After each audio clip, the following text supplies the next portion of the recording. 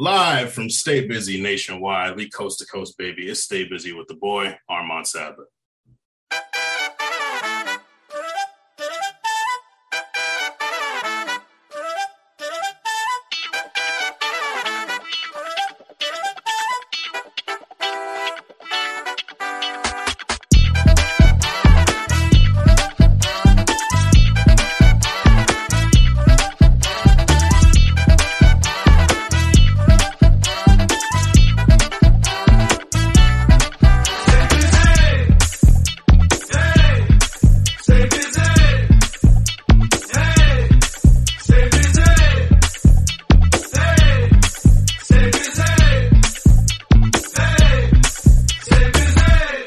Ladies and gentlemen, welcome to another edition of Stay Busy with Armand Sadler, where we have responsible discussions on the music business and the music culture. I am your host, Armand Sadler, a.k.a. Vegan Chorizo Papi, a.k.a. founder of Bald Nigga Ballers, a.k.a. the man with the most incredible mac and cheese on this side of America, the other side of America, the South, the North. Y'all could go check them Germans, check them Africans. Check them people in Antarctica, and my mac and cheese is still better than all of them. I'm here. I'm not here alone. We stay busy nationwide. Nick is on one side of the world. Our guest is on, not the world, the country. Our guest is elsewhere. But, you know, we actually, no, Nick is in, yeah. Anyways. Yeah. Nick, where you at, bro? I'm in the East time zone right now. You know what I'm saying? How y'all doing? Nick Early, executive producer and co-host and Stay Busy. I think we're coming off of last week's food, so that's why you leaned in heavy this week with the introduction and talking about your mac and cheese and it's fantastic. It is fantastic. In addition to we're coming off of Thanksgiving, you know what I'm saying? Of course. And you know I had to bless the family with what I do best, the Armand Mac. You know that. The Armand Mac, man, you should. Honestly, I would tell you should, the week of Thanksgiving next year, you should start selling. Like you should. Bro, that's what I was trying to do with my IG story. I was like, yo, if anyone got any needs, hit me. You know, like a couple people were like, oh, I'll taste test. I'm like, I don't want you to taste test. No. You can be like, I'm selling Mac. I want you to commission me to bless your family. I'm selling Mac. What's good? That's But, you know, it is what it is. But you're good, man. Everything straight? Man, it was great. Just, and it's a weird, like, turnaround for me. It's like, all my parents and my sister are all born in November, but my mom is the 24th, my sister's the 30th. Mm-hmm. So it's like a quick turnaround, and then I'm the 5th. So like all of our birthdays happen in this kind of like 6-week span. So it's a lot. It's pretty fun though. But I'm good. I'm doing well. Need that break, get out the city, you know. Yes, sir. Need to see something else, see some trees. Absolutely. Well, I'm happy for you, my brother. And this is a special episode because this is our first edition of Stay Busy Nationwide, Stay Busy Coast to Coast. We are here. Naturally, we would be in HMD, but the guest that we have is so dope that we had to come back to our Zoom roots and get him to join us in a different time zone and pull up. So let me read this bio to y'all. And actually, it's funny. Nick is currently near where our guest is originally from. So born in Norfolk, Virginia, this man is a multi-hyphenate who has used his passions and skills to be a powerful voice in every industry that he's worked in, with editorial and marketing work for brands like Complex Magazine, The Hundreds, Red Bull, and Universal Music Group. As a graduate from Virginia Commonwealth University with a Bachelor of Arts degree in print journalism and marketing, he amassed a plethora of notable work, building dynamic campaigns and producing content that moves the needle. But even with his achievements, his most notable is leading his own podcast network, one that I'm a part of, RNC Radio Live, which provides an outlet for Black creators to talk about anything within the pop culture sphere. That's wrestling, anime, movies, TV, like literally whatever you want to talk about on RNC probably has a show for it. Not to mention that the A Show Network, the Wrestling Network, is a top 100 wrestling network. It's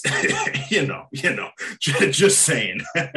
But calling this man my big brother is a Swiss Army knife, maybe underselling the efforts and value he brings to everything that he does. His story is an example of just how far hard work, determination, and timing can get you. So happy to have this guy here, my big brother, a mentor of mine, someone I look up to extremely. J5, aka Justin Davis. How you feeling, my brother? Man, you put me over. I need you to do that whenever I walk into a room from now on. You know, like I need that. I need that. You put me. No, thank you. This is, I met Armand about 2 years ago. Yeah. Digitally, of course, but you know, and you know, I met you through Cam, you know, Cameron Hay, who was like, you know, someone who was super close to me, and you know, I love him to death. That's like my little brother as well. And you know, I was like, you know, if you know you fuck with him, then I fuck with him, you know, and so I immediately started being like, okay, I need you then. You know, I started giving this guy work. You know what I mean? Because that's my thing. I love seeing niggas get money. Like I love it more than like I love getting it. You know what I'm saying? And like I love when people win. I love being able to have people get bylines and cut checks, because I know how hard it is. And you know, Armand was always someone who I wanted to make sure was good, because Cam said he needed to be good, and then their relationship grew from there. So you know, anytime this guy needs me, you know, I'm going to be there, you know, if I can be there. But, you know, I'm always here, and it's a blessing and an honor to be on the show. I've been asked to do more podcasts this year than anything. So like, I feel like people are afraid. I always say, I feel like people are afraid to talk to me, and I don't know why. You have a very strong personality, and, you know, and some people can't handle that. But like you stand on what you believe in, and some people hate the truth. I've told you that before. Like when random people in wrestling Twitter give you shit, like some people just hate the truth, and you're a very truthful person. So that's just something that people can't digest. But I appreciate it, because sometimes you help me to be like, all right, you know what? That's some bullshit. That's some bullshit. as you say that, I literally tweeted somebody, they were trying to like argue about something about AEW. I'm saying, I don't care. Like I legitimately don't care. Like I'm not going. I said like twice, I'm not going back and forth. You know what I'm saying? Like I don't care. But like that's just, you know, just how I am. I've always been honest. I come from the era of, I hate to sound, I'm like aging myself, but like I come from an era where it was like way wilder than it is now. I'm glad that it is where it is now. Like a lot of people are like, I wish I could say this. I miss the blog era. I miss all this shit. I don't miss that shit, because you know, I wasn't making money. You know what I'm saying? Like I wasn't making money then. Like you should never. I feel like to a lot of people on the internet, like the hustle outweighs the means. You know what I'm saying? It's like that's not it. When I was doing Complex and shit, I was making what I thought was a lot of money till I found out what real money was. I wasn't making no money then. You know what I mean? So like at the end of the day, like I come from that era, and I'm glad it's at where it's at now, and I'm glad that you know, people have made their money, but I'm also glad that I can still see like where people have gone wrong and be like, listen, I'm not going back and forth with you. Like I didn't see all of this before. I've seen you. Back and forth with you. Exactly. I'm living my best life. You know what I mean? I'm there you go. More. You know, the internet stuff is, you know, it's. There we go. I hate it. Well, we're honored to have you here. We're going to get into all of it. But of course, we want to shout out our listeners tapping back in for season 3. Whether you like Shake Shack or Five Guys, hash browns or home fries, gravy or sauce, and kelp or sea moss. Now let's go to that Shake Shack or Five Guys. J5, what you feeling? Shake Shack or Five Guys? Shake Shack all day long. Was never a big fan of the Five Guys fries. Also, Five Guys. When I was at VCU, we had Five Guys was like the thing, right? So VCU, that was like what you spent your money on, because it was so damn expensive. It was $9 for a burger, like $14 for a combo. That's where you take the shorty out on a date. It was like right on the strip, because like in VCU is in Richmond, so it's like it's the whole city. So like when you had a girl in the Five Guys in the window, people would see you in the Five Guys, like, oh, that's that nigga right there. Like, you know, that was a big thing back in the day. So like that was it. But like then when you get older, you're like, damn, this burger is greasy as fuck. I get, you know, I clog my arteries when I eat it. I don't fuck with it. Shake Shack got just way more options to me. I recently I've been fucking with the Chicken Shack sandwiches and stuff like that. Like I love that, and I love that lemonade too. So the lemonade goes crazy. Yeah. So I gotta say Shake Shack, even though like I had to peel back from like dairy in general, and the Shake Shack burger has so much cheese, so I had to scale back and go straight to the chicken. So it is what it is. I feel you. That's fair, and it's fair. I appreciate Shake Shack, what they bring to the table. You know, truthfully. So I'm from the West Coast originally, so I'm an In-N-Out habit guy through and through. Like those are burgers I grew up on. Can I say a hot take, since we can take the habits better than In-N-Out? No, I'm neither of them. You know what else? All right. Tommy's hamburger. No, but see, here's the thing. Tommy's is one of those things that's like, if you're not from LA, you'll never know what Tommy's is. Bro, so it makes my list when I talk about like LA burgers. Tommy's got to be on your LA burger list. Absolutely. But for people who don't know, like I say, that the bigger ones, like most people don't even know what the habit is. But like, here's my thing: if you go into motherfucking LA and people telling you to go to In-N-Out, how about you go a little bit further up the street into maybe a maybe a little sketchier neighborhood. That's fine. Go to Tommy's. Just Tommy's is a slapper. Just don't get the goddamn chili on the burger. What? I don't fuck with that at all. Hell no. That's why you go to Tommy's, bro. I get the California. No, we go to Tommy's for the chili burger. I can't fuck with the chili, bro. I can't fuck with the chili, bro. Really? Okay. Yeah. You don't want the bubble gut. You don't want the bubble gut. I feel you, bro. But that's why you listen. The guts might bubble, bro. Exactly. These motherfuckers will put the chili on the fries, chili on the motherfucking burger. Bruh, I can't do it, bro. That's what we do. You get me and my dad. We would go to Tommy's, bro. Get a burger and split the chili cheese fries. Come on, bro. I'm picky. That's something my fiance absolutely hates. I'm super picky. I'm a picky eater, y'all. I'm gonna say Five Guys just because like I want burgers, but I do like how Shake Shack has a bunch of options. Yeah. But I prefer Five Guys. Like if you're just talking just burgers and fries, I prefer that. And I think also the reason why I like Five Guys because the first thing Justin said he didn't like the fries. I hate Shake Shack's fries because I'm like these are Ore-Ida fries. Like these are crinkle cut Ore-Ida fries. Like I could get these from anywhere. The reason why I like Five Guys and the reason why I like In-N-Out is because it's literally potato and oil and salt. And that's it. I love the natural part of it. And they say, oh, it's directly from Idaho today or some bullshit. Hash browns or home fries? Well, what we feeling? Home fries. Depends on the day. What's on the plate? What else is on the plate? There's this breakfast restaurant out here called the Omelet Inn, and their home fries have cut up cilantro. They have cut up scallions on it. They have seasoning, all this stuff. When you put that into home fry, and listen, I cook. I consider myself kind of like low key a cook. Bro, this is the second episode. We be cooking. I need that flavorfulness, and I feel like you can get kind of wild with hash browns, but only really kind of like in a scramble. With the home fries, that could go next to the scramble. You could mix it in, all of that stuff. I think that like hash browns is like real low effort to me. Like home fries, you got to really do a lot. So I pick home fries. No, I feel that. Home fries, I think you never really see a dressed up hash brown, but you will see you can see basic home fries, but you will see also dressed up home fries, and the ones with like like the onions and the peppers and the little bit of seasoning and stuff like that. Yeah, no, I'll probably go with home fries too, but I love hash browns, but I'll go with home fries. Absolutely. Gravy or sauce? Oof. Sauce is pretty broad. It is broad, yeah. But I'll probably say gravy because I think of like steaks. I think of like jus, or like I think of like any sort of cooked meat and just like the drippings of anything like that. It's going to be more of a gravy than it is a sauce. You can make sauces out of those, but I'll just go with gravy. I'll go with gravy too. I'm a country nigga. And for our health conscious, healthy people out here, kelp or sea moss? Sea moss, bro. It's kind of similar, but sea moss has more. Neither. I'm not healthy yet. I'm not there yet. No. Personally, I'm not there yet. Sea moss. Yeah, I'd probably say kelp, I guess, but yeah, I'm not fully there yet. But okay, cool, great side episode of Stay Busy in Our Stomachs. We want to shout out our VP of everything, Kieran Hurley, holding it down on the Zoom. Shout out our distribution platform, Anchor. If you do not know, Anchor will distribute your podcast for free to all streaming platforms, and you get some sponsor ads regardless of your listenership. Let's jump right into this chat.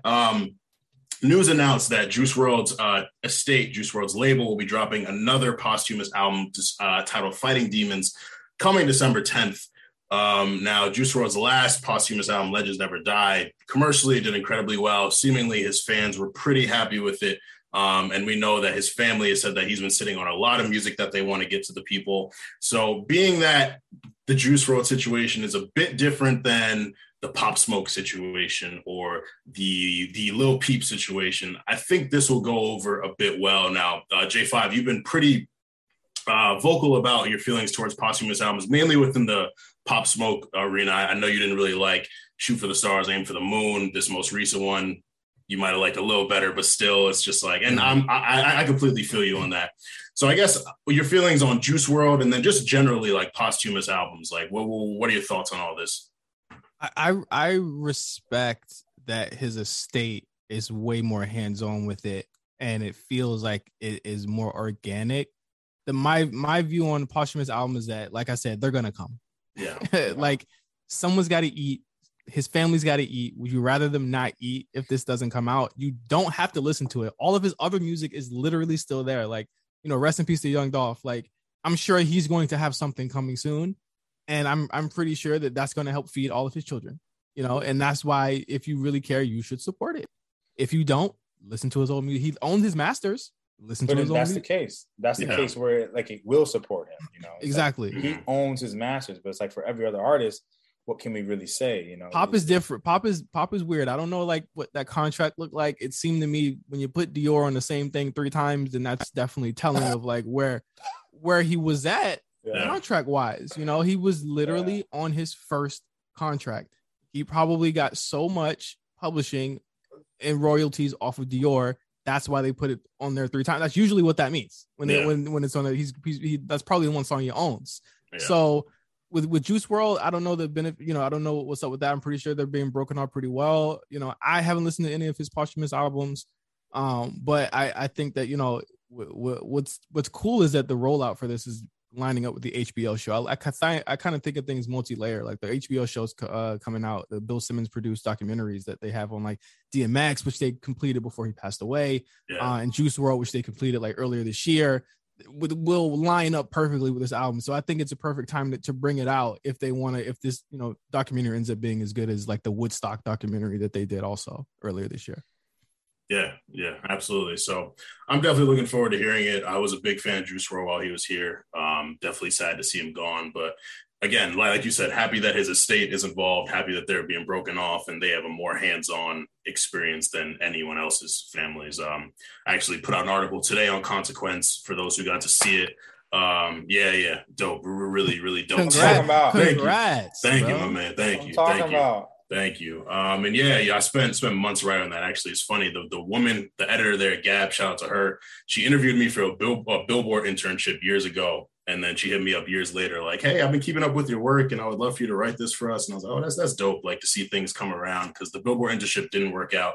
But as I saw, I still got the byline there. Then I got the Consequence byline. So things work on their own time. But yeah, I've spent months like really getting into the mindset of these posthumous releases, DMX's, MF Dooms, Lil Peeps, Triple X Tentacion's, of course, Pop Smokes, of course, Mac Miller's, and there's good examples, there's bad examples, and there's everything in between. And it seems like Juice WRLD's team is leaning towards the good side. So definitely looking forward to Fighting Demons. I know it's going to mean a lot to his fan base. So definitely looking forward to that. Now, some more general conversation. J5, I want to ask you, man, like your album or albums of the year. Now, for me, I've kind of found a cheat code in this. I've said my rap album of the year, my R&B album of the year, my pop album of the year. So however you want to do it, if you want to split it up by genre, if you want to talk just one overarching album of the year, I was just talking to Mark Cameron, my close friend, my pal. Shout out Mark.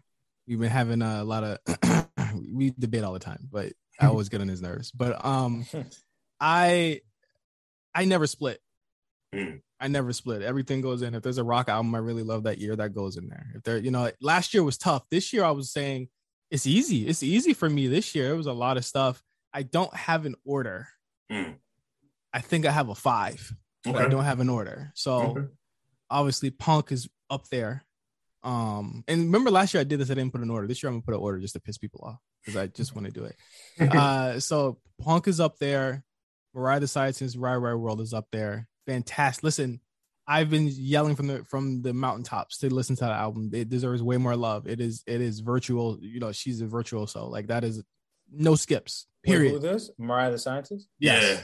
Fantastic album. Like I'm into it's the songwriting. The songwriting to me is very much it's R&B, but it has a slant of like the FKA type of like very self-depreciating. It's always about how she loses and takes L's. Like every single song is about the L's she's taken in love. And I think that's pretty dope. Summer Walker's Generational this year. That would be one of mine up there. Nas, Streets Disciple 2. Or not King's. Yeah, King's Disease. Disciple. King's Disease. I'm sorry, I'm old. That's up there as well. What would be my final? My number 5. My number 5. There's a lot. Hold on, let me check my Spotify real quick. Because there's a lot of stuff that's come out that it's like this is easy. Lauren too. Yeah, Lauren too. Lauren too. That's I just saw him last night, and I was just telling him, bro, like I was literally telling him like it was Ambition. And then it was this one. Those are my 2 for you. And you know, he appreciated, like, it was funny, like last year he played a lot of these songs for me and Josh. And we were like, you got to keep that. You got to keep that. You got to keep that. If you keep those, it'll be my favorite album, tops. He kept all the records except like maybe 2. And I was like, I told you, if you put these records out, it's gonna be the best one you ever put out. So like, you know, he was super plugged in, and he was just really confident, and that's what I love about the album. But if I had to add another one right now, I just scroll past it. Literally just scroll past this album. If I had to put it up there, I'll put Planet Her. Planet Her, Doja. Yeah, okay. Strong project. Doja's generational. I think the ladies and Thug are gonna run this, because Slime Language 2 is definitely on my shit too. Yeah. So that's 7. The last 3 got to kind of work it out, but those are my 7 right now. Like I listen to those all year. Really quick, while we're on the conversation of Wale, we've been taking this question, we've been asking to different people because it came up 2 episodes ago. Well, how do you describe his signature sound sonically? Not his subject matter, but like the types of beats. Like, what is a Wale type beat to you? How would you describe that? A Wale type beat, I look at like Black and Gold. I look at the song with Justice. I look at him, and we talked about this too. Is like I looked at him like breaking. You know what I love about Wale's music is that he kind of breaks genres, and he raps over stuff that no other rappers do. I don't hear that enough. We still don't hear that enough. No one would jump on a Justice track. He would do that shit. You know what I mean? Like that's what I always loved about him, even when I was back in college. You know what I'm saying? And he had just come out. You know, I'm in Richmond, DMV was going to my school, all those people, you know, they were all excited for him. And you know, you had those beats, but then he could hop on a Nike boots, and he could hop on, No Hands. Like he's so, people like don't, and they sleep on this about him, is that he's like a chameleon. He could do anything. You know, I've heard him on beats that, you know, songs that have never come out that sound incredible, but people wouldn't, they wouldn't understand it. You know what I mean? Like he really can shape his flow to anything, and that's why I think he's definitely one of the best rappers like of the generation, period. You know, like, and that's not just because, you know, I know him. That's honest shit. I felt that way before I even knew him. So yeah. Then we were speaking about what maybe we're just, you know, speculating about what are the situations of, you know, we talk about, like you said, the generation. Wale is obviously needs to be in that conversation every time, but it seems as if people are like, oh yeah, Wale, like they try to leave him out of the conversation, and we're trying to get to the root of that. And we kind of do this like, is it a lack of a signature sound in the production? Not his poetry, not his subject matter, because I think that stuff is very much so airtight.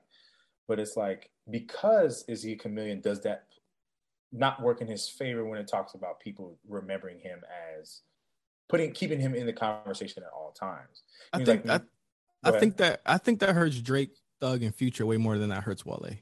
Okay. He's been around and been able to be on Rhythmic, been on urban charts. He's been able to. He's been Grammy nominated before.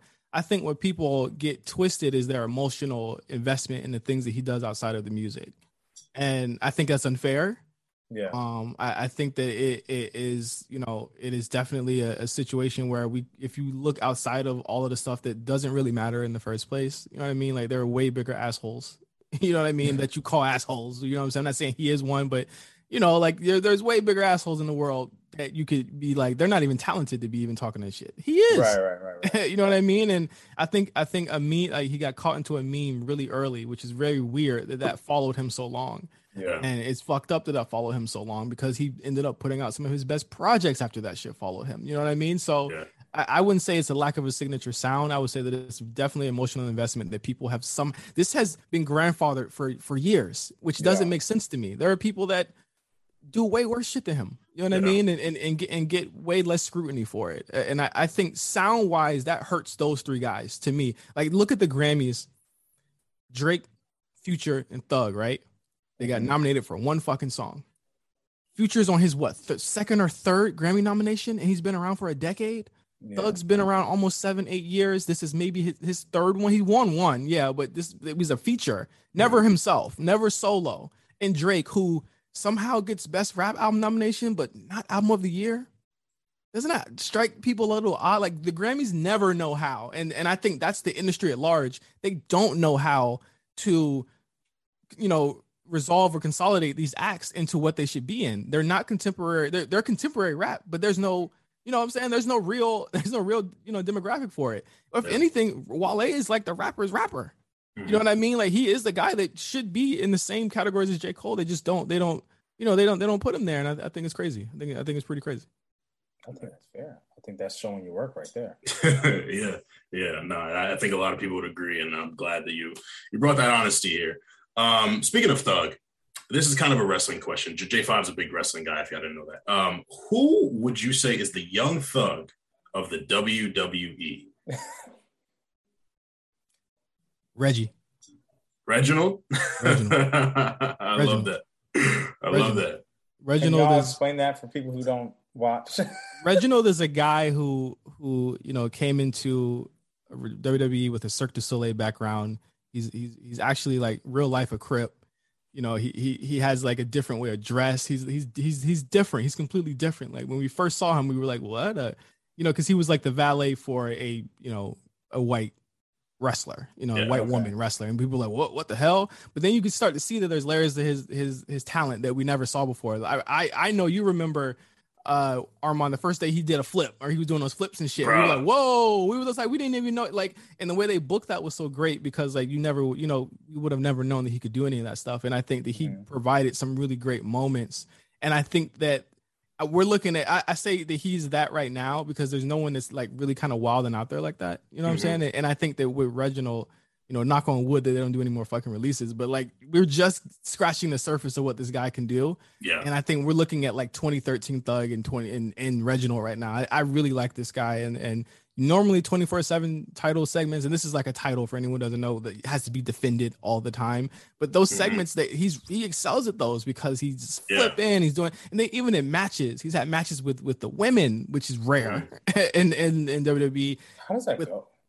Exactly what I mean. He didn't actually like even strike the woman. He was just doing all types of acrobatic stuff around her, and this stuff that you've never seen before. And so, like, if I had to compare it, I would say Reggie. Reggie's really dope to me. I didn't expect that one, but that one makes perfect sense when you really think about it. And yeah, I think, like you said, if he doesn't get released, I could see him as a future, maybe a U.S. champion at some point. It may not be a long reign, but I think they're invested in him enough where they could put him there. And like now we look at Thug, we look at the investment in Thug from not only fans, but these big entities where like the run from So Much Fun to Punk to now him going on the late night show and just everything he's doing. Like that makes perfect sense. So great answer, man. I didn't expect that, but I like that. I'm prepared, baby. Nobody ever asked me to do this shit. So whenever people ask me to go on a podcast, I get super prepared and be like, I tell my friends, I got to record on this podcast. So ask me to be, I have to show out. I can't be lazy. So I got to be prepared. Hey, man, we thank you for it. I should have asked this earlier, but fuck, we can get back into a slight food conversation before we get into the real good stuff. So what do y'all feel is the most underrated Thanksgiving side? Cranberry sauce. A side? Yeah. Cranberry sauce. Most underrated Thanksgiving side. But it's not, cranberry sauce is not a side. It is a side. I can Google it wait. It's a garnish. No, it's a side, bro. A side? It is a side. Yeah. What is cranberry sauce garnish to you? The plate. It's commonly so barbecue served, sauce when it's on your plate is a side? We're both right. It's commonly served as a condiment or side dish. You can have either or. I literally just looked it up, and this is from a reputable source, Food Network. It is a side and a condiment. I don't know what the fuck you're dipping in it, but you can. It's solid. Well, it doesn't have to be. Yeah. I'm making cranberry sauce this year. And it's gonna be it's fresh one. It's gonna be made out of real cranberry. So it can be that, or it could be the slice shit. We was Po. Listen, the one with the can with the little can indents hits. The Ocean Spray. Yeah. Joint hits. I'm hit. But it's good. I would never look at it as a side. You know, I'll say the most underrated side is, for me, I think like I like green beans. That's my underrated side. Because like if you do green beans right, they low key can sub. Like if you don't have good greens, like you can sub into green beans, and I'm just as happy. But you know, you got to have the trifecta, which is mac, yams, and greens. Yeah, got to have that on the plate. If that's not on the plate, I don't really know what we're talking about. Justin, J5's not into that. No, I like it. I tend to I can't live without mashed potatoes, and I think that's because I watched too much TV when I was like a kid, and I was like, you gotta have mashed potatoes. At Thanksgiving, the Pilgrims had it when I was like not knowing what the fuck was going on.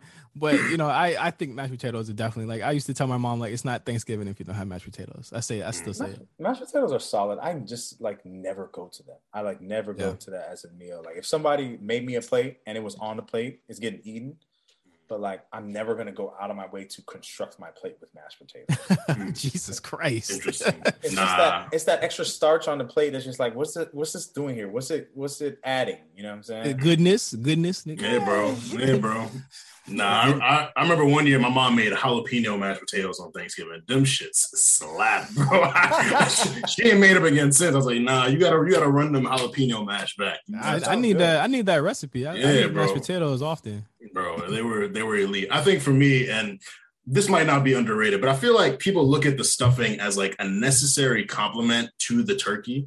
So some people don't emphasize how good the stuffing can be. Right. My family makes some incredible stuffing, but I feel like generally through the world, like people look at turkey as a necessity. People, stuffing, you gotta have a turkey. But me, like if the stuffing is fire and I'm making a second plate, I'm making some stuffing without the turkey. That'd be low-key the best, low-key the sleeper, right? Yeah. So for me, it's the stuffing for sure. I know some people call it dressing. Justin, I'm on the dressing side. Justin, are you a stuffing or a dressing guy? I feel like you talked about this on the A show. I forgot which side you were on.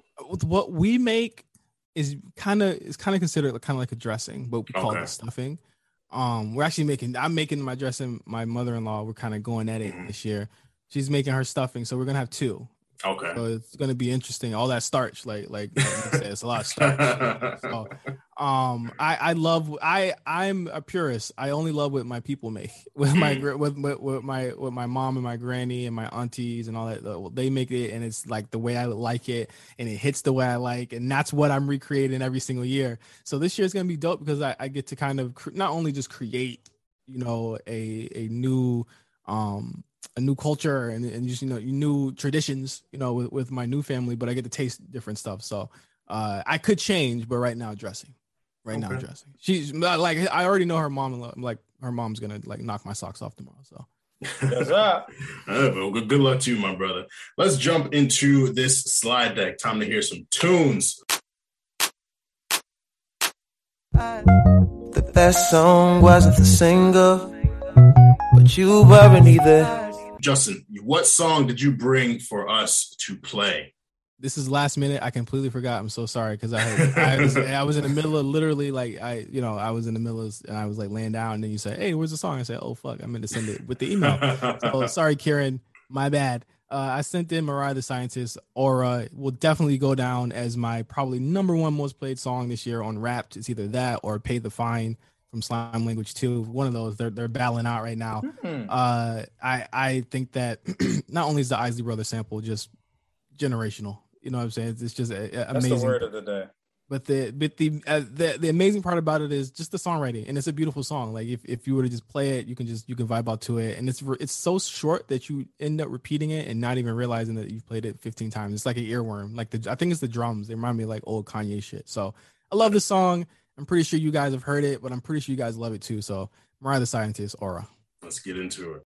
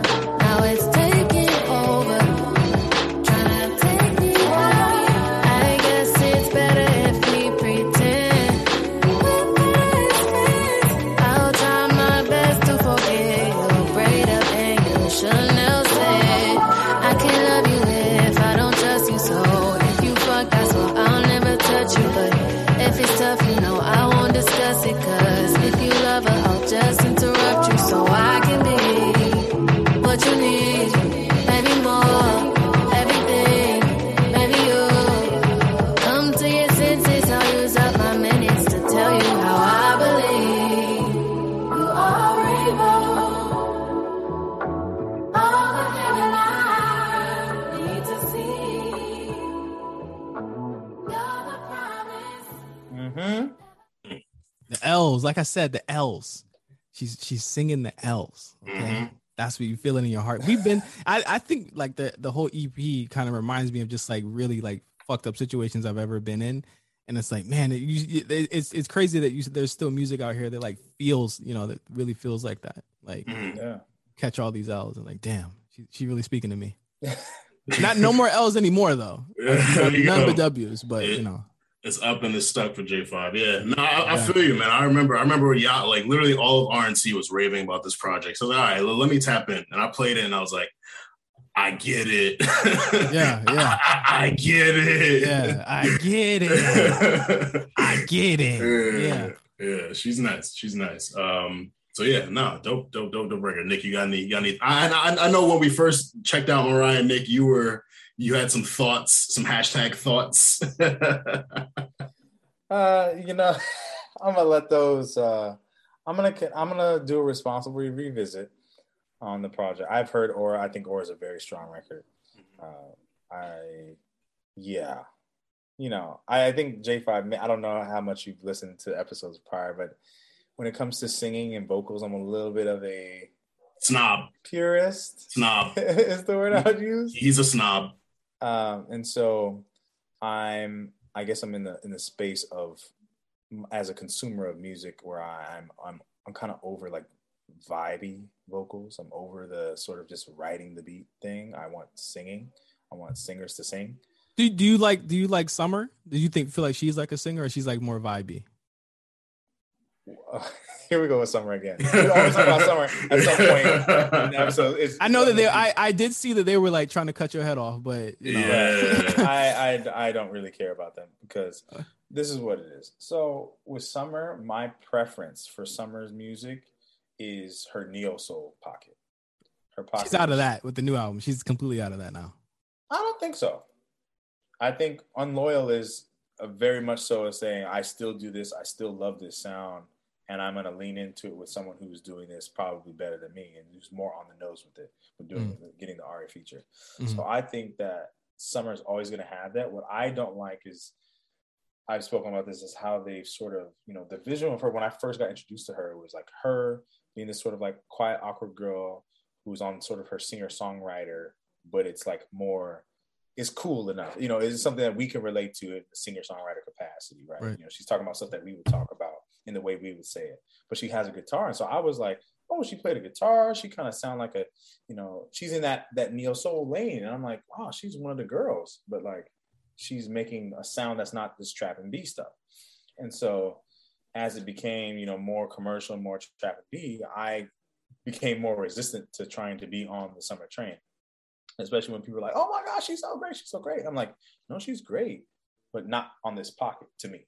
Yeah. This is not the pocket that I prefer her on. And this is just all preferential, what I'm saying? Mm-hmm. Yeah. But I think the project is strong. I think after you don't know me is when the project starts for me. Everything else, I'm like, it's okay. You don't like No Love? You're not feeling No Love? That's No Love is hard, bro. This is a song. It's nothing to me. It was nothing to write home about. Like, we've heard SZA do better. Not that it was a bad verse. It was just a solid SZA verse. It was a neutral SZA verse for me. Mm-hmm. Neutral SZA performance. It was just, I'm not expecting craziness from Summer. So when it comes to that, like her pen is really, the stories is really where she resonates with people. You're not resonating because she's gonna blow your socks off vocally, but like, and I get that. I like, I can be aware of that. So are you fucking with 30? A lot, actually. Funny thing about that, I don't know if y'all have been seeing, there's this girl who's talking about like Adele's team like stole the whole project idea, like, and she's making all these comparisons to the project. Yeah, I'm not listening to that shit. I haven't seen it. You got to send it to me though. Yeah, I'm not believing that shit. Was looking at, some of them was kind of reaching, but then some of them was like, wait, what? But whatever. That's an aside. Anyways, you see how many damn songwriters and instrumentation and all the people that are on these albums, like somebody stole it. I don't think it was her. But and that's people who say like, oh, Adele stole it, just doesn't know how sessions work, especially with artists of that caliber. Yeah. Adele comes to the studio, they meet up, and whatever producer says, hey, I had this idea for it.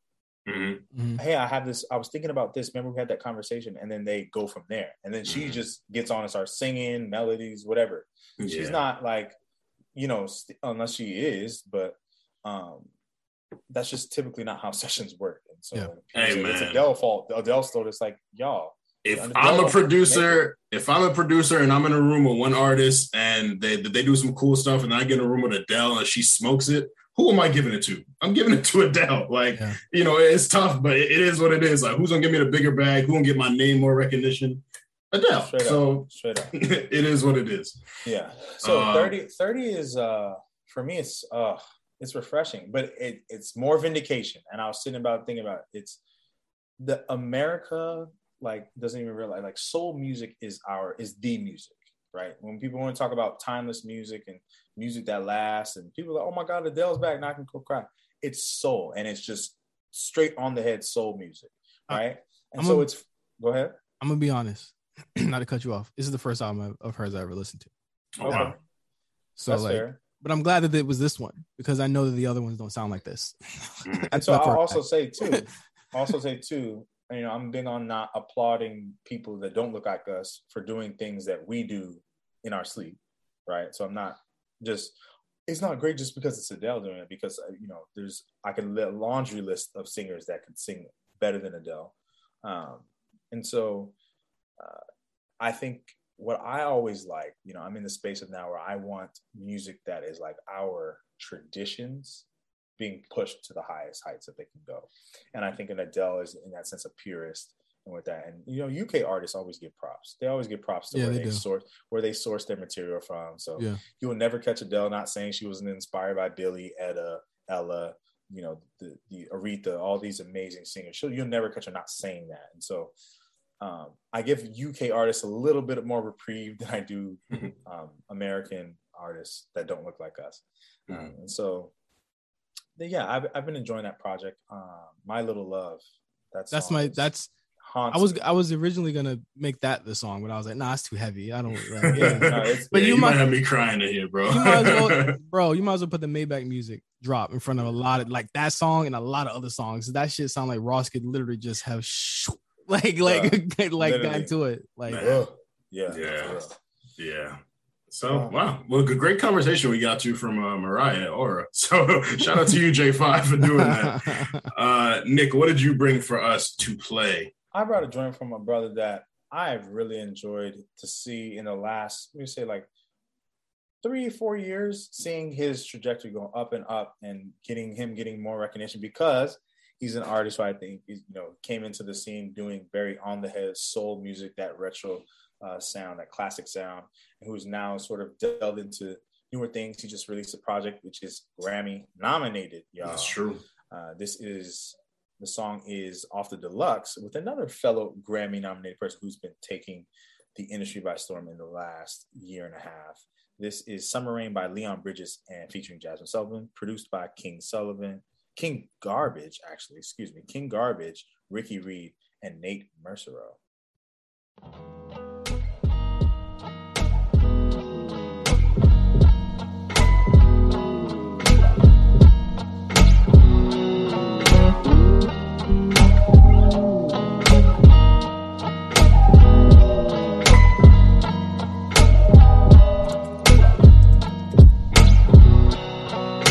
Speaking the language no one speaks,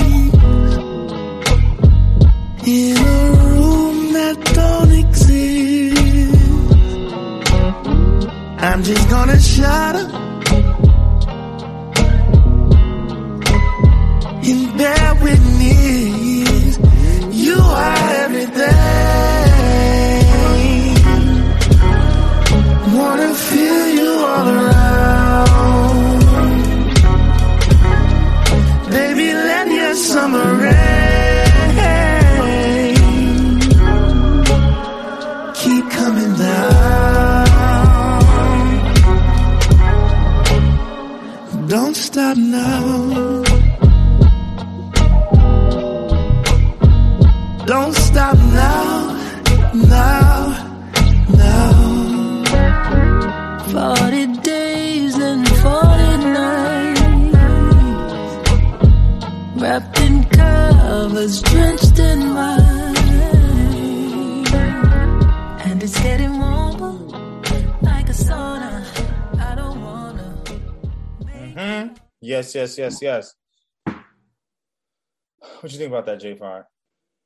You know, it's a little slower than my speed. You know, I like ignorant shit, but it's really? Man, you got one mood. I'm so curious when people always say, you know, like, oh, I don't like soul songs. I'm like, dang, bro, what you do? So you be at 11 p.m. in the bed thinking about, you know, your past life, just listening to crazy stuff. I listen to when it's like late. That's when I kind of tune it down. But I got different like moods. You know what I'm saying? Like sometimes I do like listening to like older R&B and stuff like that. Or if I'm driving, you know, LA traffic is crazy, I'm listening to like rock music or something like that. Like I'm listening to alternative and shit that I used to listen to when I was a kid.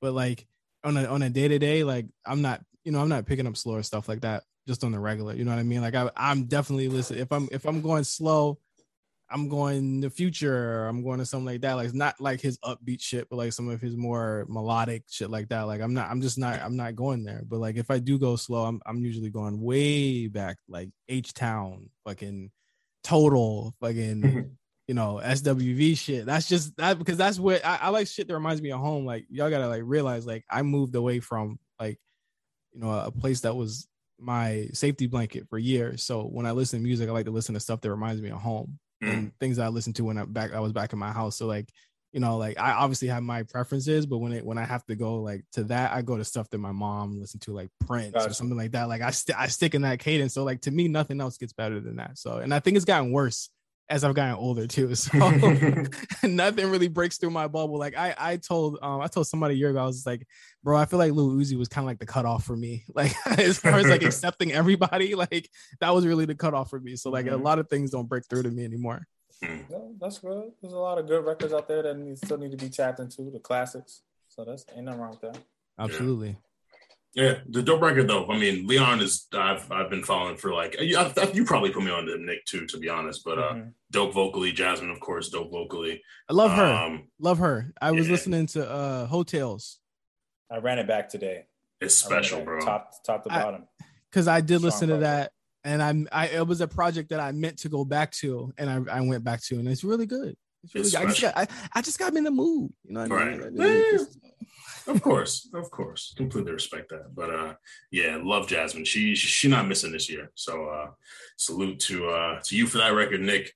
Me closing it off in honor of my guy J5 here. I got a record titled Johnny 5 by the big bro Yao G's, produced by A-List. Let's jump into it. Can I have a talk with you?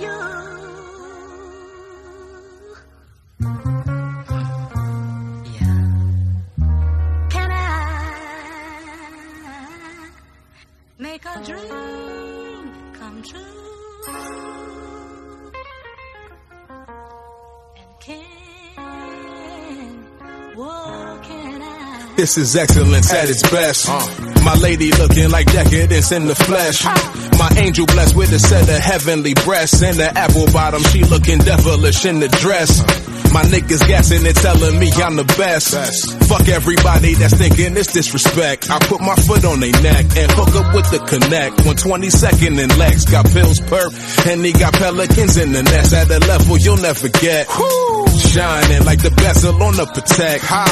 Wild and got a residence on the west. We back on our red and meth. Mixing the kush with the shisha from Marrakesh. I'm blessed, nevertheless, finessing them with the flex. Who want test? Go tell them they bad prep. And fuck your verification, just get the check. Guillotine fresh, steps to the neck. What you expect? Come on, baby, you know the vibes.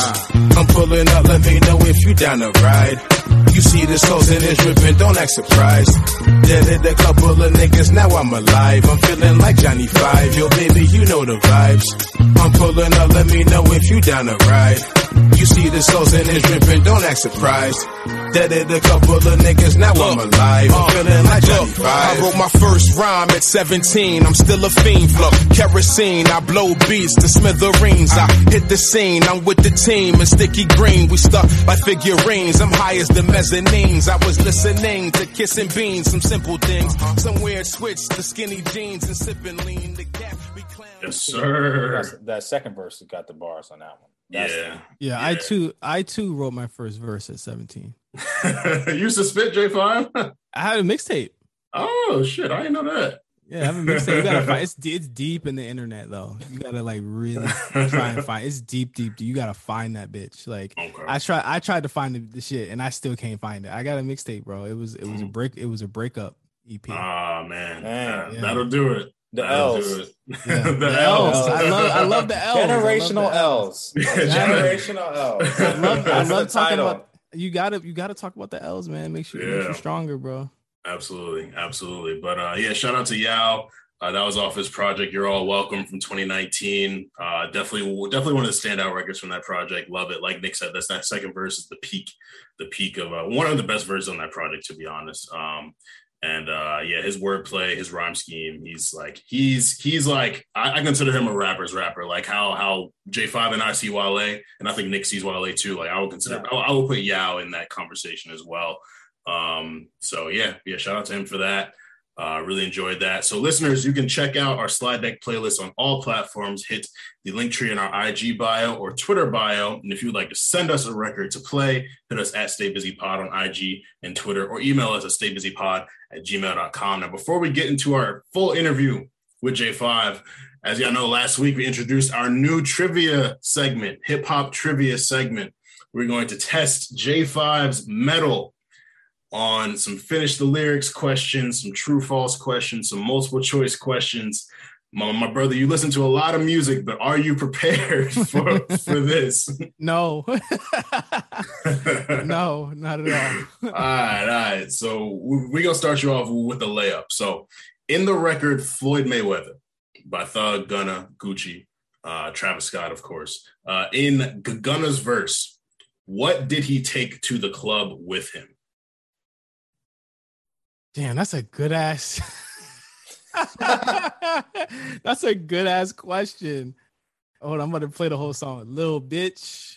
VVS. Take it to he took something to the mall. Yeah, but we're talking about what he took to the club. Oh, to the club.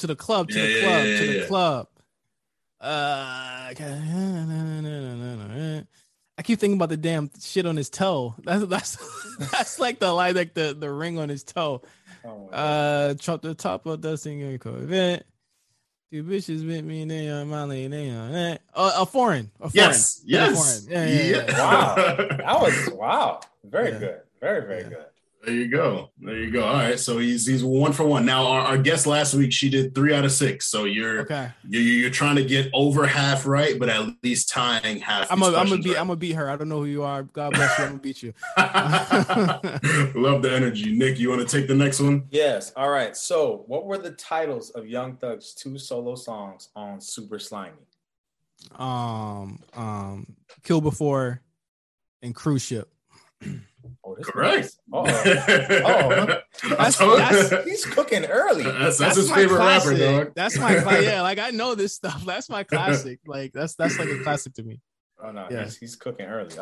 2 for 2. All right. This one might also be a layup, but we'll see. So what WWE announcer was featured on Wale's SmackDown/Raw? Jerry Lawler, Michael Cole, Jim Ross. Jim Ross. Correct. Yeah. There we go. Jim Ross. 3 for 3. 3 for 3. You're talking about one of my favorite people in the world and one of my favorite rappers in the world. So it is what it is. Gotcha. Okay, cool. Which of these artists was not featured on Everybody Looking, Gucci Mane's first project upon being released from jail? Was it A, Drake, B, Young Thug, C, 2 Chainz, or D, Kanye West? Who was not featured? 2 Chainz. Armand, you might have made these too easy, bro. I don't know. Or he's that good. I think he's just that good. Encyclopedia. Come on. Encyclopedia. I think he's just that good. Up in the air. I tried to give him niche things about his favorite artists, but I think I should have went non-favorite artists. But, it's fine. It's fine. Well, we're going to keep it going. So, true, false question. In Hey Ma, it was at the 55th exit when Joel Santana said, "Damn, already we home." True or false? 55th exit. Yeah, it was. True. Yeah, it was true. 55th exit. Damn, when did we home? Now let's get it on. Dang. Well, all right. Well, let's finish it off and see if you go 6 for 6. Finish these lyrics. Oh. I can be what you need, maybe more. Everything. I can be what you need, and you come to your senses. I'll use up my minutes to tell you that I can be. Is that it? You're close. Fuck. Hold on. Okay. Say it again. I love this. I listen to it every single day. I can be what you need. Maybe more. Everything. More. Everything. If you. It's if you, right? It's not if you. You were closer before. What do you mean I was close? I got it. You missed the last part. You said maybe you'll come to your senses, which was right. Shit. When you put me on the spot like this, it's way harder. What you need? Hold on. Let me sing it. I can be what you need. Maybe it's not. Maybe you. I'm skipping a line, aren't I? So I can be what you need. Maybe more. Everything. Then. Maybe more. Is it maybe more? All right, we're gonna give it to you. Is it maybe more? Don't give it to me if I didn't get it. No, it's not maybe more. What is it? It's maybe you'll come to your senses. Which you said already. Right. You said maybe you'll come to your senses already. Right. Yeah. I'll use up my minutes to tell you that I believe you're what? You are a rainbow. Exactly. You are a rainbow. That was it. That's the end of the sentence. Okay. That was hard. I didn't know if I needed to do like a whole. No. No, we just wanted to see how far the sentence. The first time you was rattling it off. I think you thought about it too hard. Give me my money. Yeah, there you go. We'll go 5 or 6 on that. 5 or 6. Yeah. 5 out of 6. Hey, that's good, 5. man. That's good. 5.5. 5.5. Give me 5.5. Give me 5.5. I don't feel like I got the whole thing. Give me 5.5. I'll take that. 5.5 for the Johnny I'll take 5. that. Yes. Say less. I'll take less. that. Well, excellent job. The standard has been set. So our next guest, you got to get over 5.5, meaning you got to go perfect on this trivia. So shout out to J5 for setting that standard. Let's get into this interview, man. As we said in your bio, you've had a great come up. You've done the editorial thing, much like myself. You have successfully transitioned, and I definitely want to get into the motivations for successfully transitioning. But as we said, when you attended VCU, you studied journalism, you studied communications. What was the inspiration behind studying that? Was it something that you were interested in growing up, or was it something that you kind of found? Was it a major you transferred into? Like, what made you want to do that when you attended VCU? I mean, I wanted to write when I was a child. I was 6 years old, and one of the things they asked me to do in I think it was first grade was write about your favorite breakfast food. And I wrote about, I love butter on toast. Still to this day, I love butter and jelly on toast, strawberry jelly. Smacks. And I drew a picture and I wrote, I love strawberry jelly. This is how I make it. And I did all of this. And they were like, he was just, the teacher was like, he's just so descriptive, and he's just descriptive to a level that no one is in the class. And I got an A+. And I was like, damn, that was easy. I didn't to me, I was like, that wasn't even hard. Like, I'll do this shit. I was like, Mom, can I get a job doing this? And she was like, yeah. I was like, I want to be this then. So like, I didn't want to be a policeman. I didn't want to be a firefighter. I wanted to be a writer. I wanted to be like, that's what I wanted to be. So like when I was, growing up, I didn't know that like radio and, shit like that was part of media. I didn't know that it's like, watching Martin, he's a radio host. I was like, that's not what I want to be, but it's part of media, So like, I was like, how do these people do it? And it's funny when you're a policeman, there's always police in your face. When you're a journalist, there ain't that many journalists in your face on TV. There just isn't, So like I had to kind of define what that meant and what that was going to mean. And when I got to VCU, it was it was cool to see other people like me, but I knew what I wanted to do. And at VCU, it's very steeped into court writing and courtroom procedure and stuff like that. And that just wasn't what I was into. I think my senior syllabus was I had to go attend courtroom sessions and shit like that. Let me tell you, I didn't go to not near one of them bitches. I skipped every single one. I didn't go, because at a point I was like, this ain't for me anymore. Like I've been here for 4.5 years, and like I just didn't want to do it anymore. And my teacher at the time, or my professor at the time, sorry, like she was like, I was like, what they're doing on Twitter is kind of crazy. Like it's to the point. It's right there. And this is 2009. So like. She was like, I don't know about that. That's not real reporting. And then where are we at now? You know what I'm saying? Like, this is what we do now. Like, you get all your information from Twitter. Riots last year, the first place you went to was Twitter. CNN was getting shit from Twitter and Instagram, and I foresaw that. And I tried to leverage that as much as possible into an editorial arm for myself, as well as now a marketing arm. And me understanding that from that far ago led me to where I'm at, Yeah, 100%. And so how did you make that initial contact with Complex in the hundreds? Because, I can speak as someone who's pitched Complex a bunch of times. It ain't been easy for me. And I know a bunch of other writers, it hasn't been easy for them either. Right. So, how did you make that initial contact and then go to, putting out some of their most trending, some of their best content, while you were there? I DM Jay La Puma. And you can't do that anymore. Like, this is when it was just so different then. This is 20. When was my first one? It was around Nothing Was the Same Time, 2013. Yeah. That was when I got on, and I DM'd them. I had a lot of the people there followed me. I think at the time Lauren followed me, who that's like my sister now, you know what I mean? And a lot of people that were already following me because I was a firebrand on there. I was literally just saying whatever the fuck, and it was just early enough that people would pay attention. And I was doing some stuff for Best of Both Offices at the time. I was building a rapport. I had interviewed like Lil Durk and Ty Dolla $ign and a lot of other people at the time. And I got some really good connections on the West Coast. And I DM'd them and I say, hey, are you guys I was just like, fuck it. Are you guys looking for anybody to write? I want to write for you guys. And he was like, yeah, I think you're dope. He put me on to Sneakers. And Lauren saw me. Right, I wrote the first thing for Complex I wrote was 10 times Drake was a fake sneakerhead or wasn't a real sneakerhead or something like that. It was just real weird, clickbaity article listicle thing. And Lauren saw it, and she was like, let me take him because I was originally going to be on Sneakers. That was going to be my thing because I'm into sneakers too. But but they took me to music, and that was my dream. That was my goal. When I got out of college was I want to work for Complex Magazine. I want to do stuff for Complex Magazine. That was the first thing that I did. And that was, I look at everything I have done since then. It's bonus. It's extra to me. Right. I'm extremely blessed to be where I'm at, but I'm extremely, I'm super thankful. Like, even though I don't always agree with what they do as a company, I'm super thankful for Joe and Lauren and Instanol and everyone there who gave me that opportunity, and Justin Charity, who was like one of my real close friends. I love him to death. Justin Charity. Let me tell you, he's not on Twitter or anything anymore. He left it, but he has a really cool show on Spotify, the Ringer Spotify thing called Sound Only. It's like a Neon Genesis Evangelion reference. I'm so jealous of how that motherfucker writes.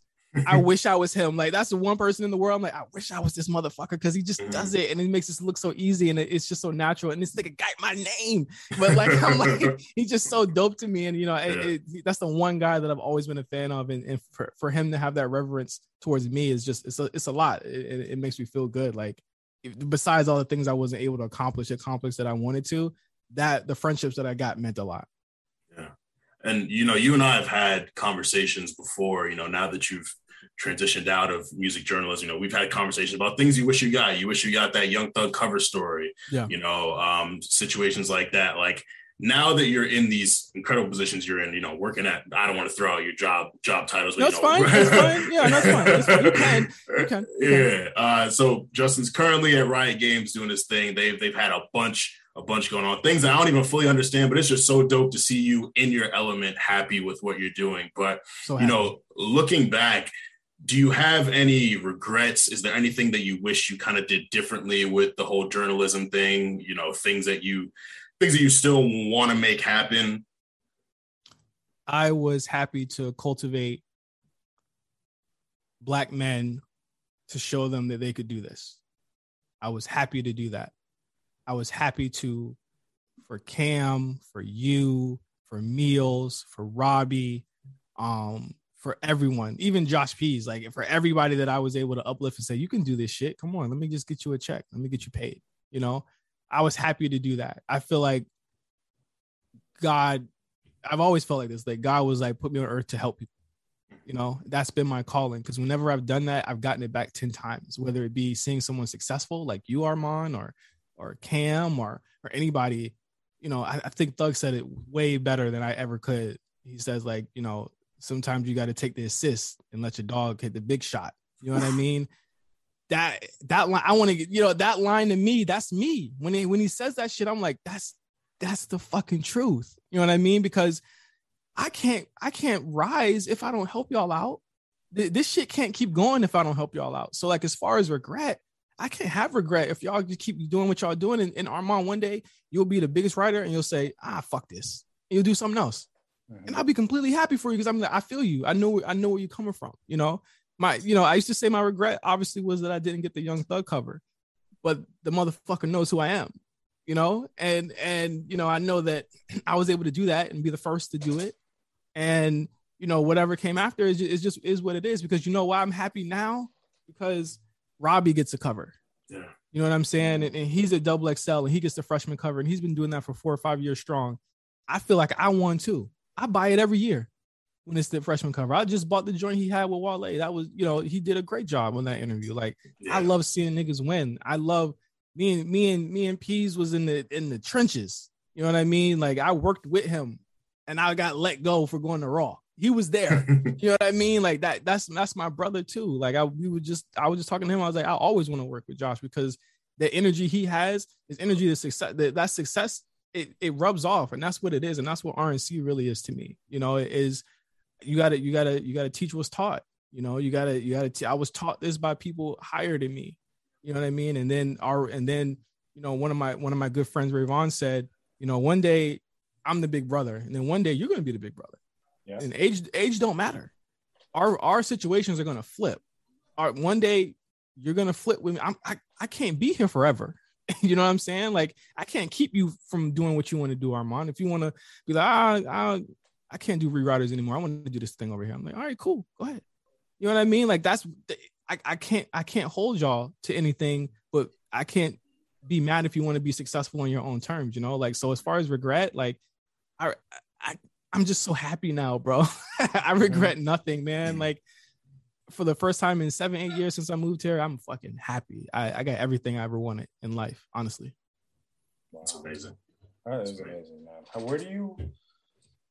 How do you personally define peace for yourself? Because it seems like you know, quiet. No, it seems as if you've really gotten to a point.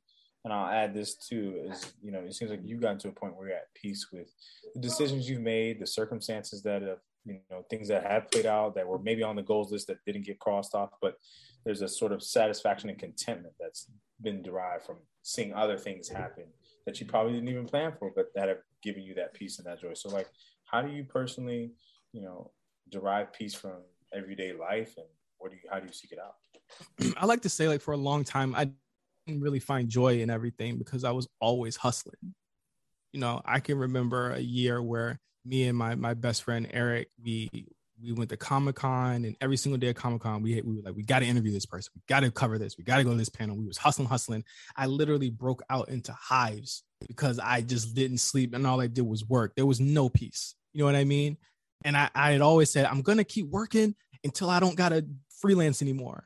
And then when I finally got a job where I didn't have to freelance anymore, I'm still running and ripping and running. You know what I mean? And my mom always says, you just never slow down. When are you going to slow down? You know? And I had to find joy in, you know, something in life, you know, whether it be joy with my fiance, who, you know, I love so much, or my dogs, or my friends, or my wrestling podcast that like has just been doing really good. You know what I mean? I had to find joy in something and be content with what I have, like I have a real big issue, y'all. Like I can't ever appreciate what I've done because I'm always like, next, I got to do something next. You know what I mean? Like the job's not done yet. I got to keep going. You know, I've never been able to just sit still and be happy with what I've done. And in this past year where I've had to literally do nothing and slow down, I had to be like, oh man, you did do that. Oh fuck. Like, wow, you really did. Like, not like it really hits you when you have people on the outside saying like, Wale say it, or somebody say like, I'm happy with what you've become. And it's like, damn, like you really saw me when I had no job and I was trying to, you know, do this and this and this. Like, you know, it really hits you at that point. So like peace to me is really being content with the things that I've done. I used to get so fucking worried about what everyone else was doing and feeling like I wasn't doing enough. And that was way back in high school when people were like getting like valedictorians and they were like doing all this stuff. I was like, I didn't get a 4.0. So when I'm in college, I got to do it. I got a 4.0 one semester. And I said, well, I don't get a prize. You know, nothing happens for it. You know, I had to really just sit down and be content with the shit that I've done. Like I've done a lot of really good stuff. And only now at 33, have I been able to sit down and say, damn, Justin, you really lived a really great life. You know, and that's peace to me. You know, that's peace. Yeah, man. A lot of people don't talk about, you know, when we talk about like high achieving young man and high achieving young black man, is that sort of like empty void in when you achieve the goal, sort of like it not being what you thought it would be. It's like, you know, when you're grinding, you're hustling, freelancing, you're like, yo, I can't wait till I'm done freelancing. Yeah. And then you have the job and you're like, dang, well, I can't, I'm still working, but I'm not freelancing, but it just never ends. And that's why people say it's the journey, you know, exactly, you have to find joy in the journey itself. I had what people would consider dream jobs. Mm-hmm. And I said, but I'm not there. You know, I'm not up there. So it's not really good to me. Where's there? Yeah, exactly. Where's there? I don't keeps moving. Yeah. It's like my thing is lessening the goalpost for myself, you know, and not making, I have such a high expectation of myself that it's sick. You know what I mean? And to a point where it's like, I just can't, like, I always have to do something. Like even with wrestling, I'm always like, damn, why aren't we just getting this? And then it finally happens this year, and it's like, oh, because I had to go through this to appreciate it. You know what I mean? I'm at UMG. I'm like, dream fucking job. I'm doing everything in the world. I always wanted to work in a label. It was a nightmare. It was a nightmare. You know, I had to leave, and honestly, I found the most peace when I left music. When I finally said I can't do this shit no more. You know what I mean? Like I didn't want to lose myself, still chasing the cover, still chasing director of A&R, what I wanted to do at one point. I gotta stop chasing that shit and just do what is right for me. And what's right for me is like, when I was a kid, I used to make video game magazines out of loose leaf paper and staple them together, and I would make up my own video games. And I'm one of the joints. I was like, I'm gonna make a Friday video game, and I wrote out and scripted it out. And I get to work at a place where people and players are appreciated, and where, you know, my job appreciates me and what I do. And you know, I say, I want to work on diversity and inclusion stuff. And they say, go do it. Bye. You know what I mean? Like, and working at a place that cares about their players and cares about their employees and cares about all of that stuff. Like, I'm there now. And, you know, as soon as I left, it was a breath of fresh air. And so that imposter syndrome that I had, it went away. You know, and it's like, yo, I'm really here now. So, you know, your dream job ain't always the dream, bro. You know what I mean? Yeah. Like, it just isn't, you know? Yeah, so it's a lie. Also, too, this is my last one. I'll say, you sound, you know, a lot of things are coming up is about purpose and passion and knowing that you're in the right space. Talk us through that moment, that flip of the switch when you said, you know what, it's not music, it's something else, and how you coached yourself through those moments, you know, because I think myself included, you know, it's been a season of me, you know, really reflecting on who am I, what am I trying to do, what's my lasting mark on the world, given the passions that I have, the things that I want to do. Right. And me and Armand have been having these really existential life conversations because, you know, for lack of a term, you know, we're young, we're not old, but we're not kids, you know, so we're like, you know, we got to be efforting towards something. What's the plan? What's the vibe? So when you were in that moment of transition, the seasonal change, how were you coaching yourself? That's a great question. What's funny about what's funny about where I'm at now is that I applied there and interviewed there last year and I didn't get it. And so I said, I told my fiance, I'm just gonna be stuck in music forever, huh? I picked up the caffeine job and I said, I guess from caffeine, I'll get a couple of like tech things on my resume and I guess I'll just go back to a label, you know, and when I started applying again, I was like, let me just start applying to other places. You know what I mean? And I started getting hitbacks and I started getting, you know, callbacks and stuff like that. But it was still that sense of like, I don't know if they, you know, they say your resume is so great, but you only worked in music for 7-8 years. You know what I mean? It's always you look great, but it's like, how does it translate? You know, and then when I got the call back, you know, last summer, and they said, you know, you don't even worry about it. Just come back. We found a spot for you, and thank God for that. Like that was a blessing. But it was like, again, I had to go through that. I had to slow down and figure that out. So in that moment of transition, it's always a sense of, am I good enough?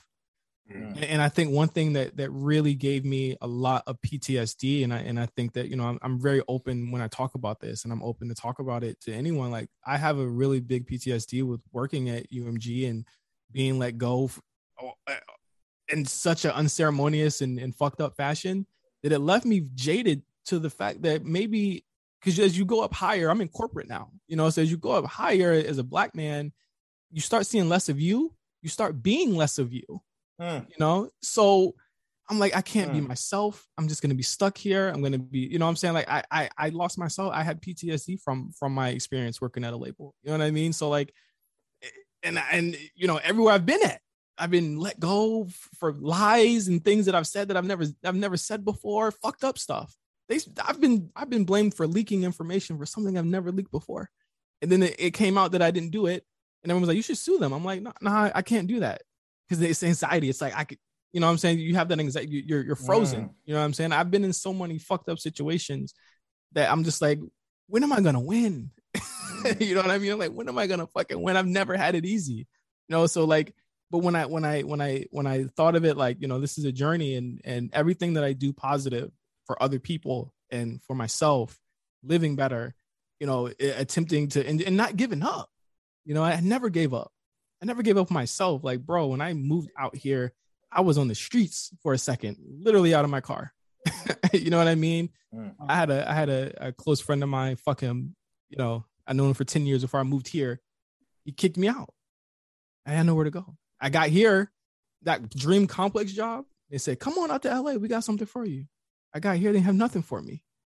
I had to literally scramble.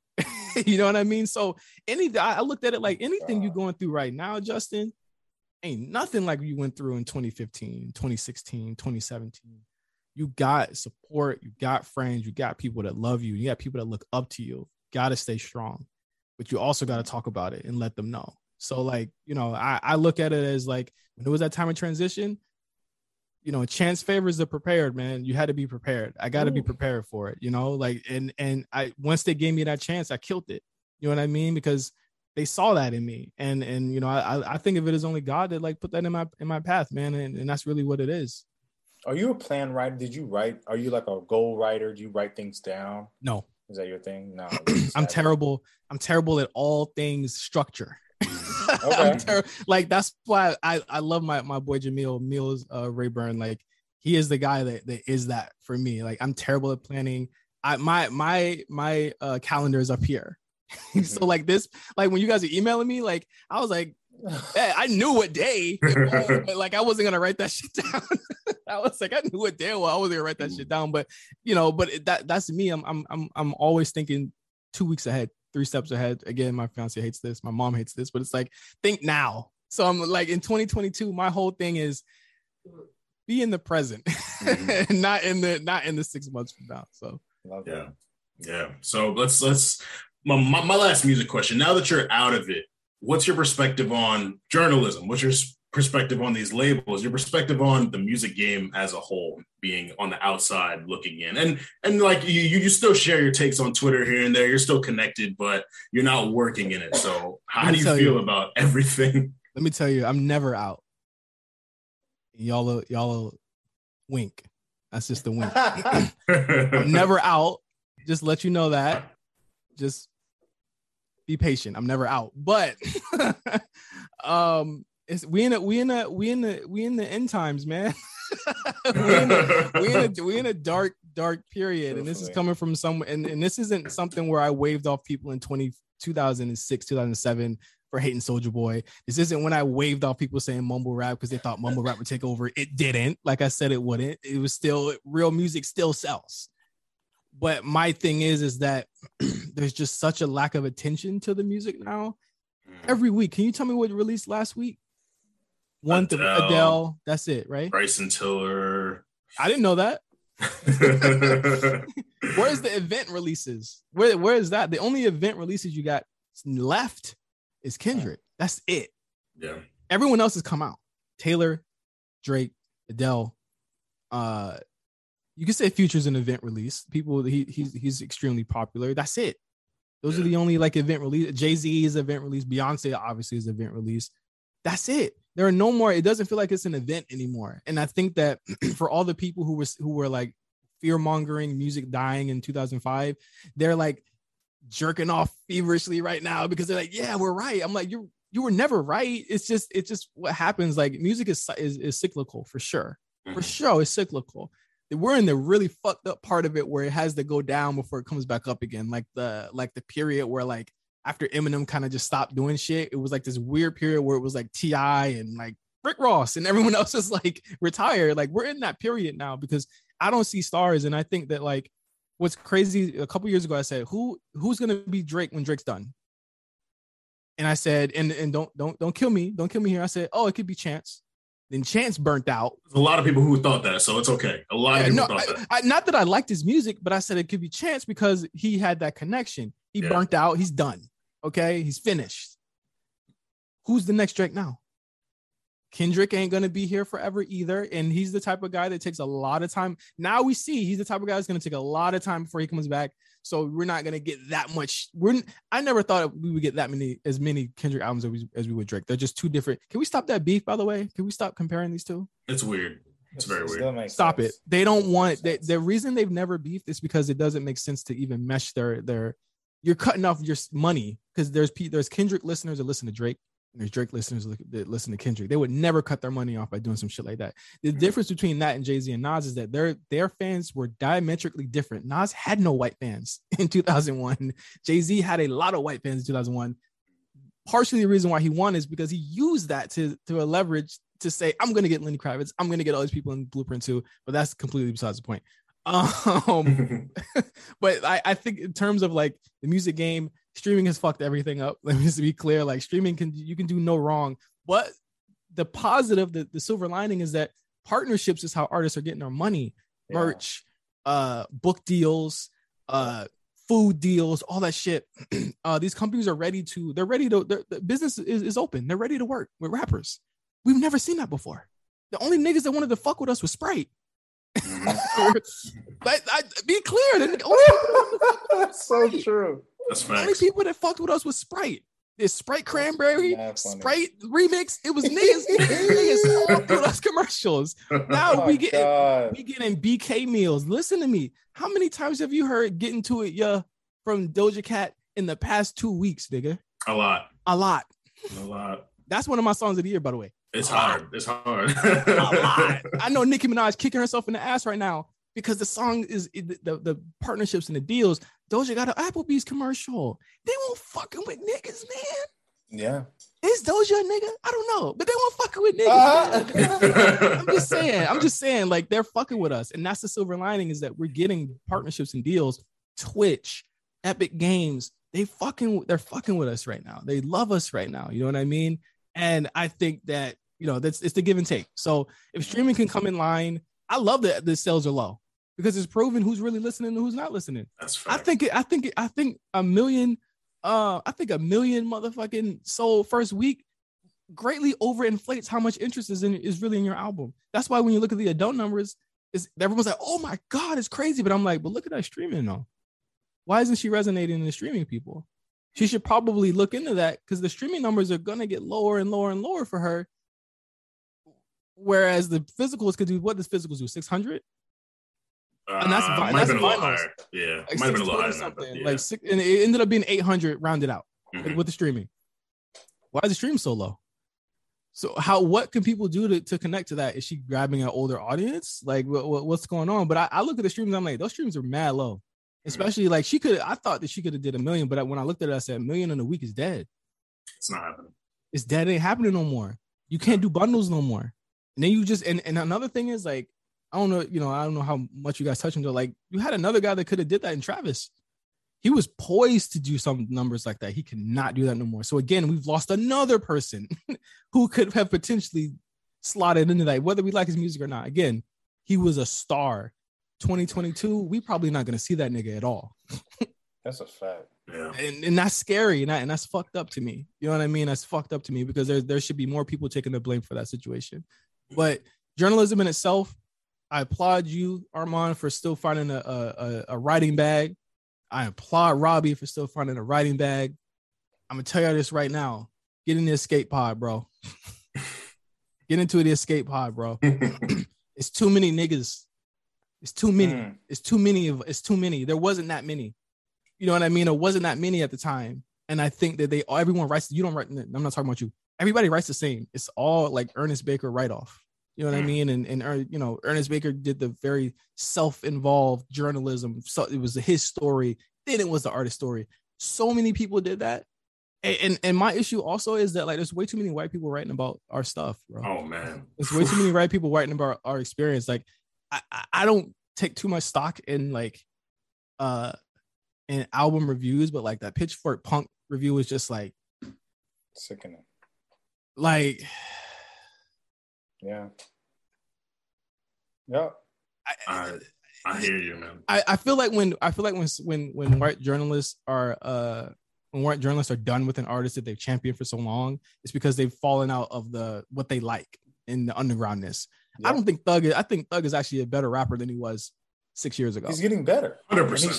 He's trying new things. He's trying to reinvent himself. But they're saying that, but in the review, it's like, oh, he's just talking about the same thing over and over again. It's not really different. I'm just like, well, you fuck with West Side Gun and all the other. You don't go places where you hear Thug outside.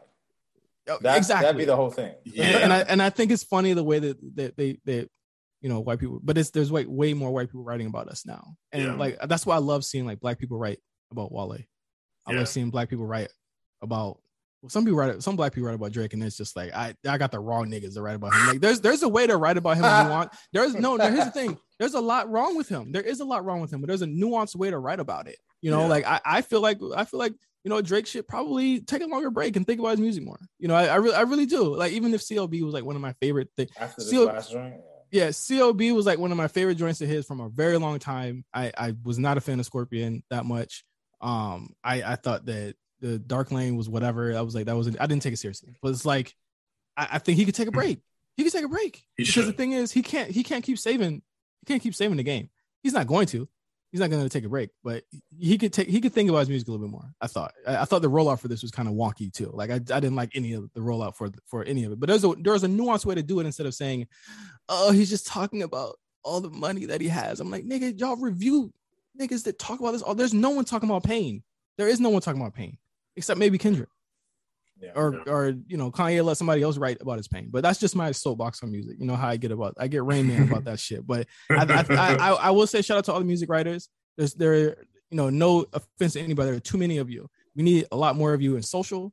We need a lot more of you in creative aspects and copywriting and a lot more. We need you in those because that's where the money is, and that's where it's going to be.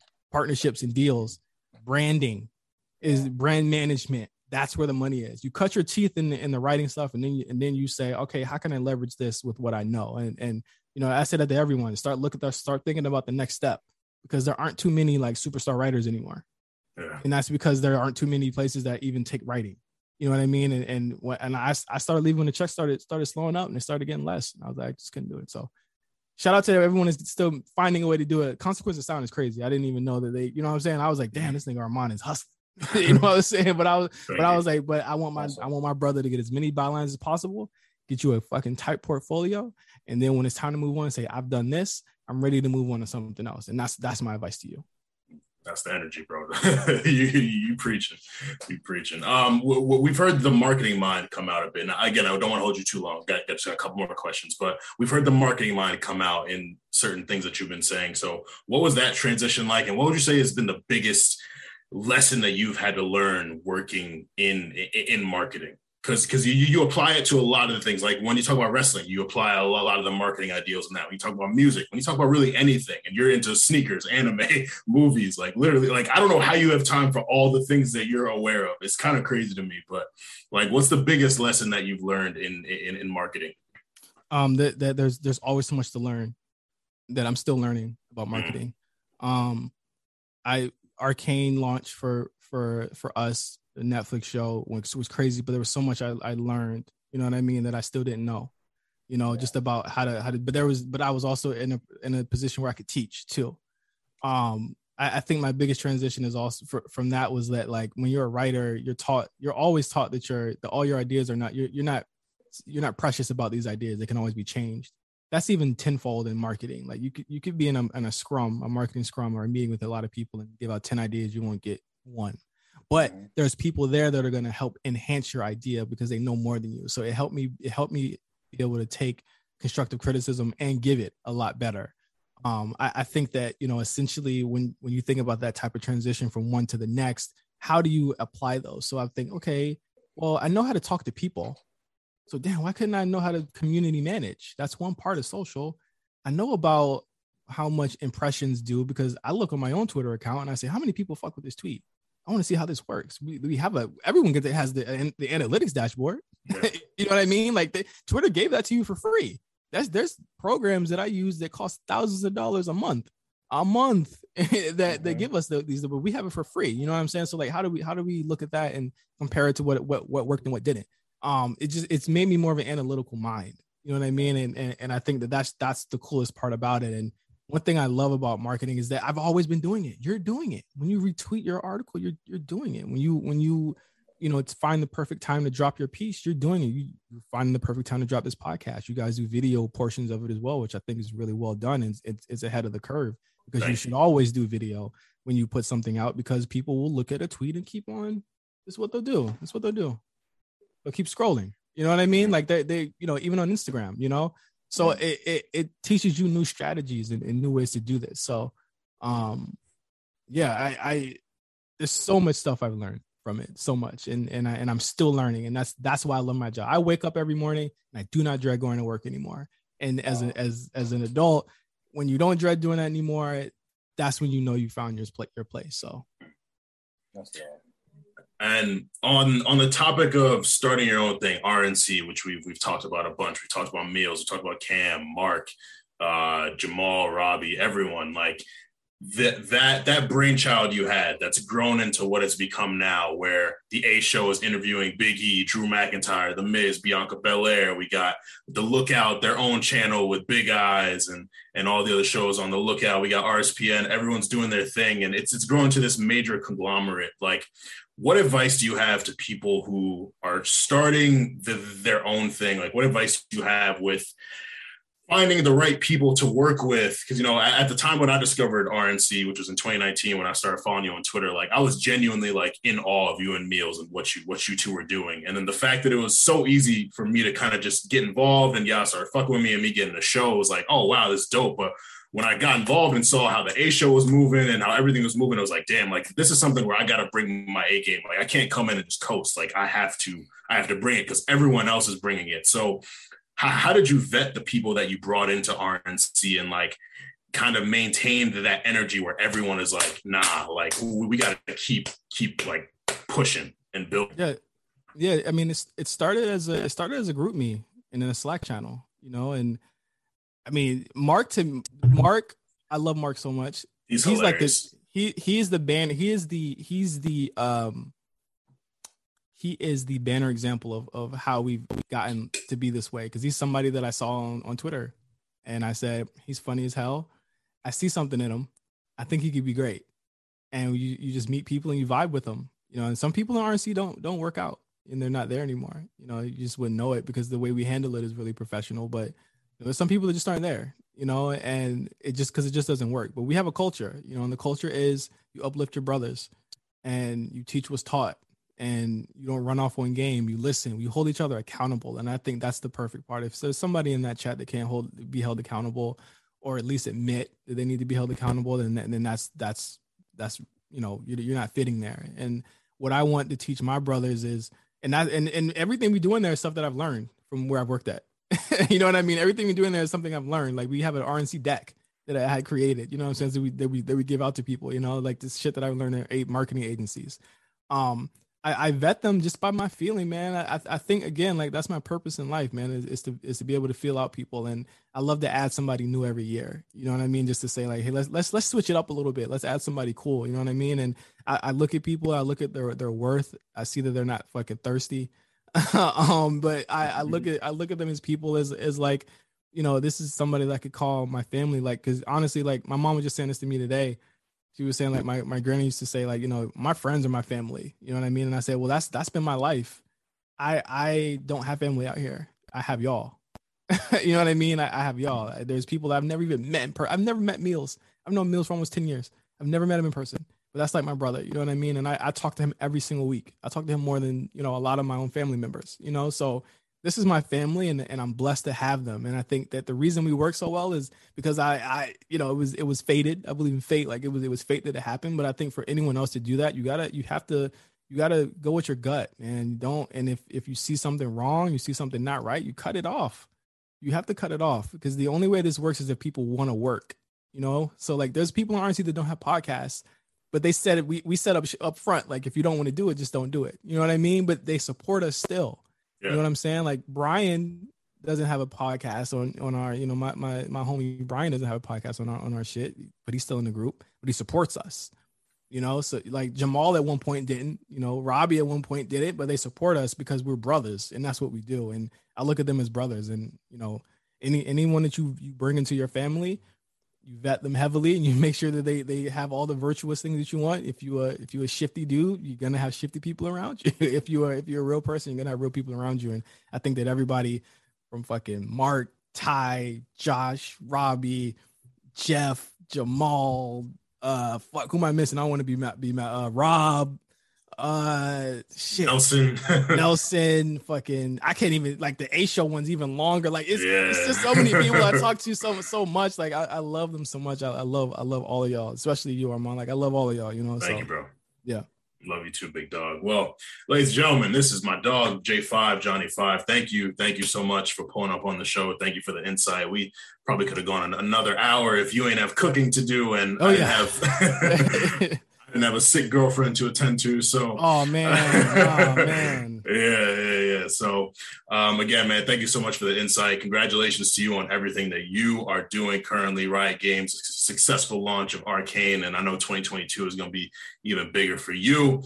So, ladies and gentlemen, this is the boy Armand. It's the guy Nick, the guy J5. We hope you enjoyed your Thanksgivings. Hey, those leftovers don't last too long. Don't stretch them leftovers too long. All right. You got like a 3-day max, maybe 4, but beyond that, don't push it too long. But of course, we want y'all to stay safe, stay humble, and stay busy. Baby girl, how you feeling?